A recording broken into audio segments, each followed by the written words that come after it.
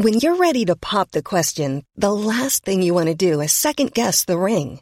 At BlueNile.com, you can design a one-of-a-kind ring with the ease and convenience of shopping online. Choose your diamond and setting. When you find the one, you'll get it delivered right to your door. Go to BlueNile.com and use promo code LISTEN to get $50 off your purchase of $500 or more. That's code LISTEN at BlueNile.com for $50 off your purchase. BlueNile.com, code LISTEN. There's never been a faster or easier way to start your weight loss journey than with PlushCare. PlushCare accepts most insurance plans and gives you online access to board-certified physicians who can prescribe FDA-approved weight loss medications like Wegovy and Zepbound for those who qualify.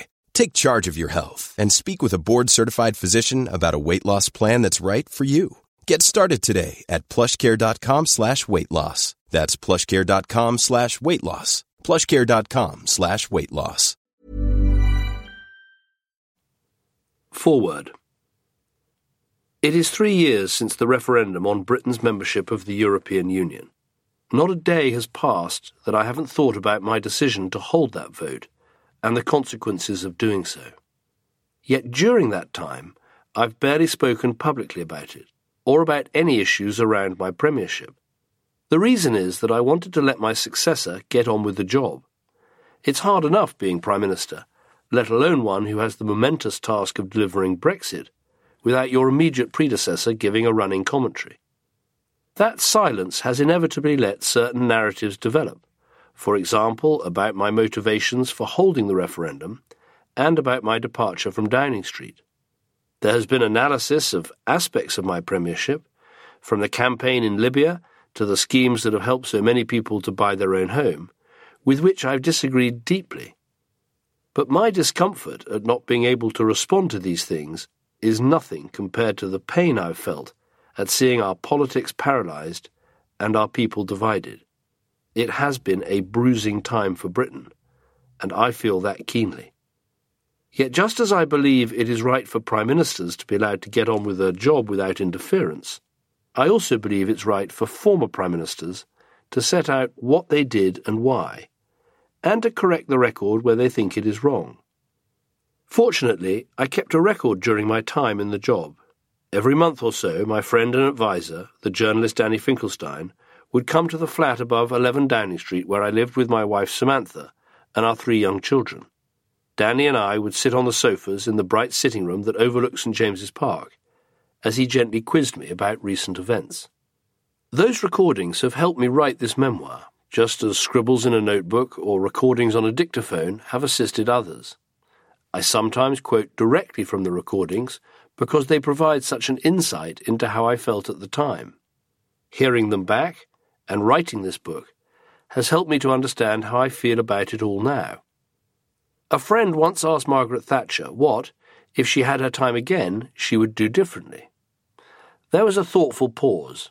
Then she answered, "I think I did pretty well the first time." I don't feel quite the same. When I look back at my career in politics, I do have regrets. Lots. Not every choice we made during our economic programme was correct. There were many things that could have been handled better, like the health reforms. What happened after we prevented Gaddafi slaughtering his people in Benghazi was far from the outcome I'd have liked. The first parliamentary vote on intervention in Syria was a disaster. And around the EU referendum, I have many regrets. From the timing of the vote to the expectations I allowed to build about the renegotiation, there are many things I would do differently. I'm very frank about all of that in the pages that follow. I did not fully anticipate the strength of feeling that would be unleashed both during the referendum and afterwards. And I am truly sorry to have seen the country I love so much suffer uncertainty and division in the years since then. But on the central question of whether it was right to renegotiate Britain's relationship with the EU and give people the chance to have their say on it, my view remains that this was the right approach to take. I believe that, particularly with the Eurozone crisis, the organisation was changing before our very eyes, and our already precarious place in it was becoming harder to sustain. Renegotiating our position was my attempt to address that, and putting the outcome to a public vote was not just fair and not just overdue, but necessary and, I believe, ultimately inevitable. I know others may take a different view, but I couldn't see a future where Britain didn't hold a referendum. So many treaties have been agreed, so many powers transferred, and so many promises about public votes made and then not fulfilled. With all that was happening in the EU, this could not be sustained. Of course, there are many who welcome the referendum, and that was reflected in the overwhelming vote for it in Parliament and in the high public turnout when the time came. Far from being a flash in the pan, the referendum was announced more than a year before the 2014 European elections and more than 2 years before the general election. It was set out clearly in a manifesto that delivered an overall majority in the House of Commons. But I know there are those who will never forgive me for holding it, or for failing to deliver the outcome, Britain staying in a reformed EU, that I sought. I deeply regret the outcome and accept that my approach failed. The decisions I took contributed to that failure. I failed. But in my defence, I would make the case, as I think all Prime Ministers have, that especially when you're in the top job, not doing something or putting something off is also a decision. And that is the thing that stands out for me when I look back over this time. Decision-making.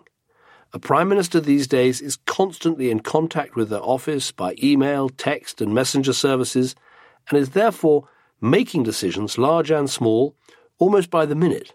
They also, as I did over the EU referendum, consider the biggest decisions over months, even years. It's the most difficult, most stressful, yet most rewarding part of the job. In many ways, it is the job, and I almost called this book Decisions for that very reason. Indeed, so many of Britain's problems we found when we came to power in 2010 were a result of decisions that had been put off. The government had spent and spent, while the deficit and debt were left to grow and grow. Low pay and high taxes had been plugged by an ever-increasing benefits system. Educational standards were sliding, but masked by increasingly generous grades. More and more people were going to university, but the system was becoming unsustainable. Big calls on infrastructure were avoided, while new superpowers raced ahead. Immigration went up and up, but without the control, integration and public consent that is needed to sustain such rapid changes to our society. Businesses were hamstrung by regulation, and economic growth was excessively concentrated in the southeast. And yes, as I've said, Britain's unstable position in a changing EU was the biggest can kicked down the longest road. In order to confront these issues, we had to do several bold things. We had to modernise the party and make it electable once again, not with a modest change to our image, but a full-blown overhaul of who we were, the issues we addressed, how we conducted ourselves, and what we had to say to people in 21st century Britain. Then we had to do something just as bold, form the first coalition government since the Second World War, unpalatable for many in our party, and make it endure, impossible, according to many commentators. We then had to fix the country's finances after the worst crash in living memory.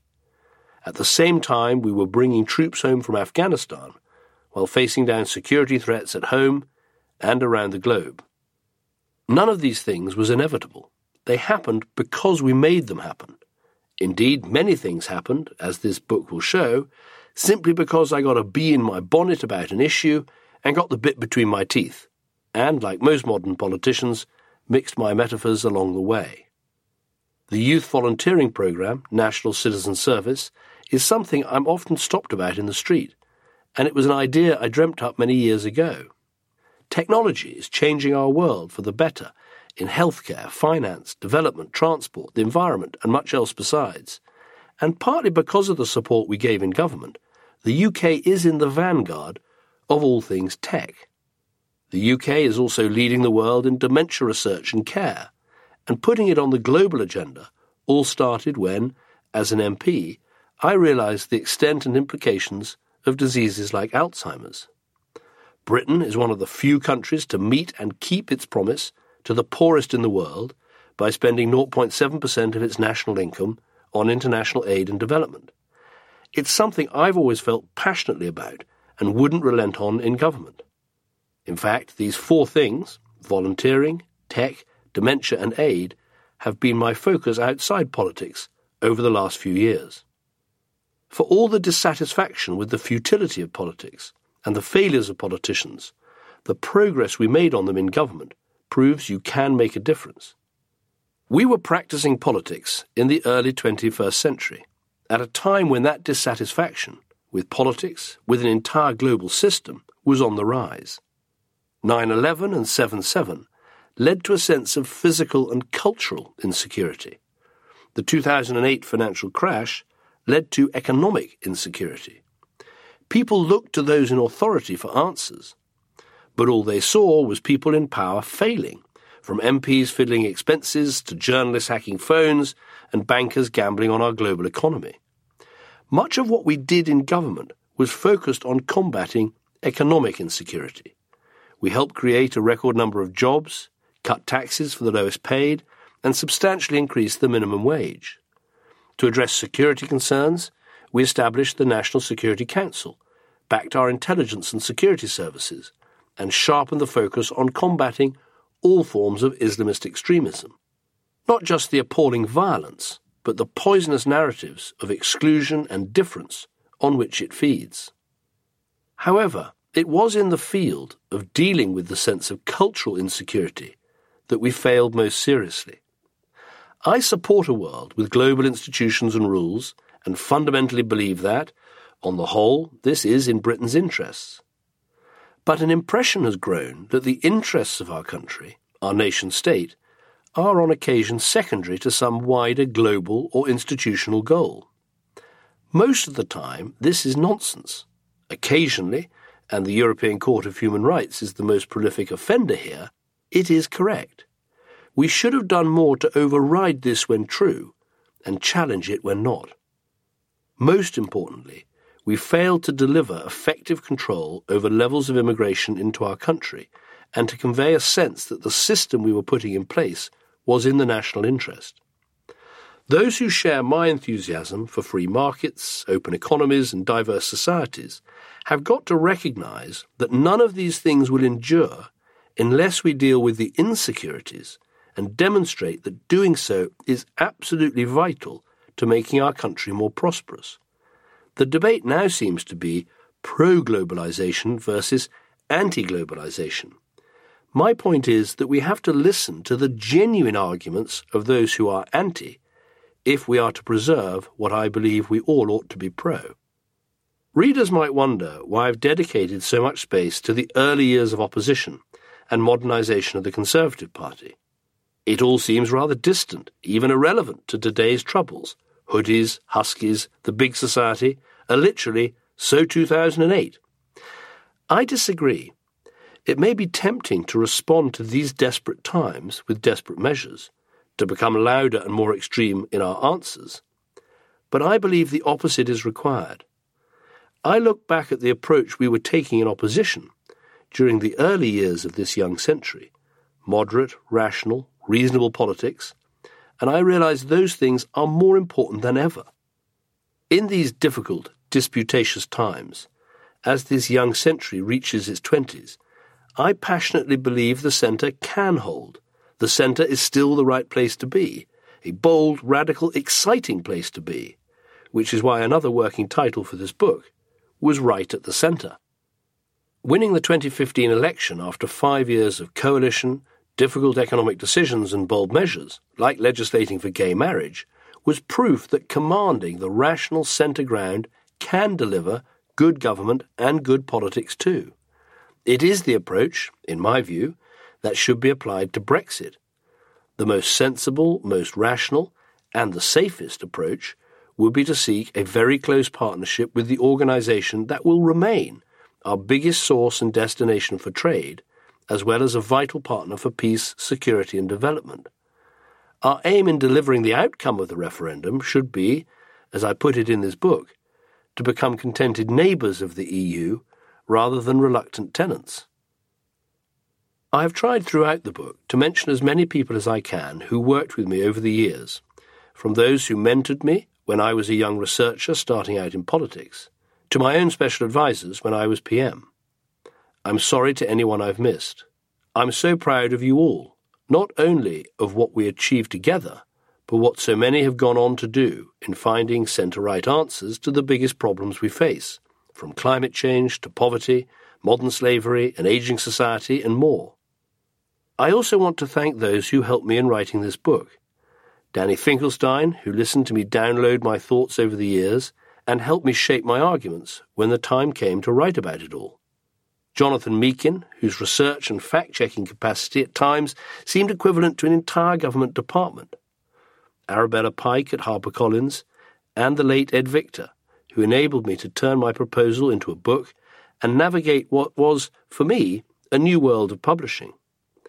Special thanks go to all those people who contributed, commented and reviewed various drafts, especially Nigel Casey, Peter Chadlington, Kate Fall, Andrew Feldman, Rupert Harrison, George Osborne, Hugh Powell, Oliver Letwin, Ed Llewellyn and Liz Sugg. The biggest thank you by far is to Jess Cunniff, who first interviewed me on the campaign trail for a Milton Keynes newspaper, came to write my speeches in Downing Street, and eventually helped me to write these memoirs. I've been so lucky in so many ways in my life. I haven't tried to hide that in the pages that follow. But my greatest fortune has been to find a partner who's been the love of my life, my best friend, and my rock. All these years on, I am still in awe of her. So I dedicate this book to Samantha, and I pay tribute at the same time to both our families and our friends. Being a spouse, friend, sibling, parent, or child of someone in the public eye isn't always easy, particularly when they're Prime Minister, and even more so when they've held a controversial referendum. I want to recognise everyone, particularly Chris and Venetia Lockwood and Mary Wynne Finch, who've been so supportive during my time in politics and since. Sometimes Sam and I talk about how things would have been different if I had stayed on as Prime Minister for the 3 months after the referendum, as I intended when I announced my departure. This is something that is not really discussed by commentators, but I think it is significant. Had I stayed on for that period, I would have had the chance to explain many of the things people wanted me to explain, the things I wanted to explain. I might have been able to help set the tone for what followed, and for the early stages of our departure from the EU. But the 2016 leadership contest collapsed, and I didn't get the chance to do so. Instead, it looked like I was beating a hasty retreat, which I wasn't. As I set out later, having campaigned so passionately to remain in the EU, I would have had no authority or credibility to deliver the result of the referendum. The country needed a new Prime Minister. It would have been impossible for me to do the job. So this book is my chance to say what I wanted to say then and what I want to say now. It is not a historical diary or a political potboiler of who said what to whom and when. It is my take on my life and my political career done my way. It is to help us understand the past and give us some pause for the future. It is for us today and, I hope, for posterity. It is for the record.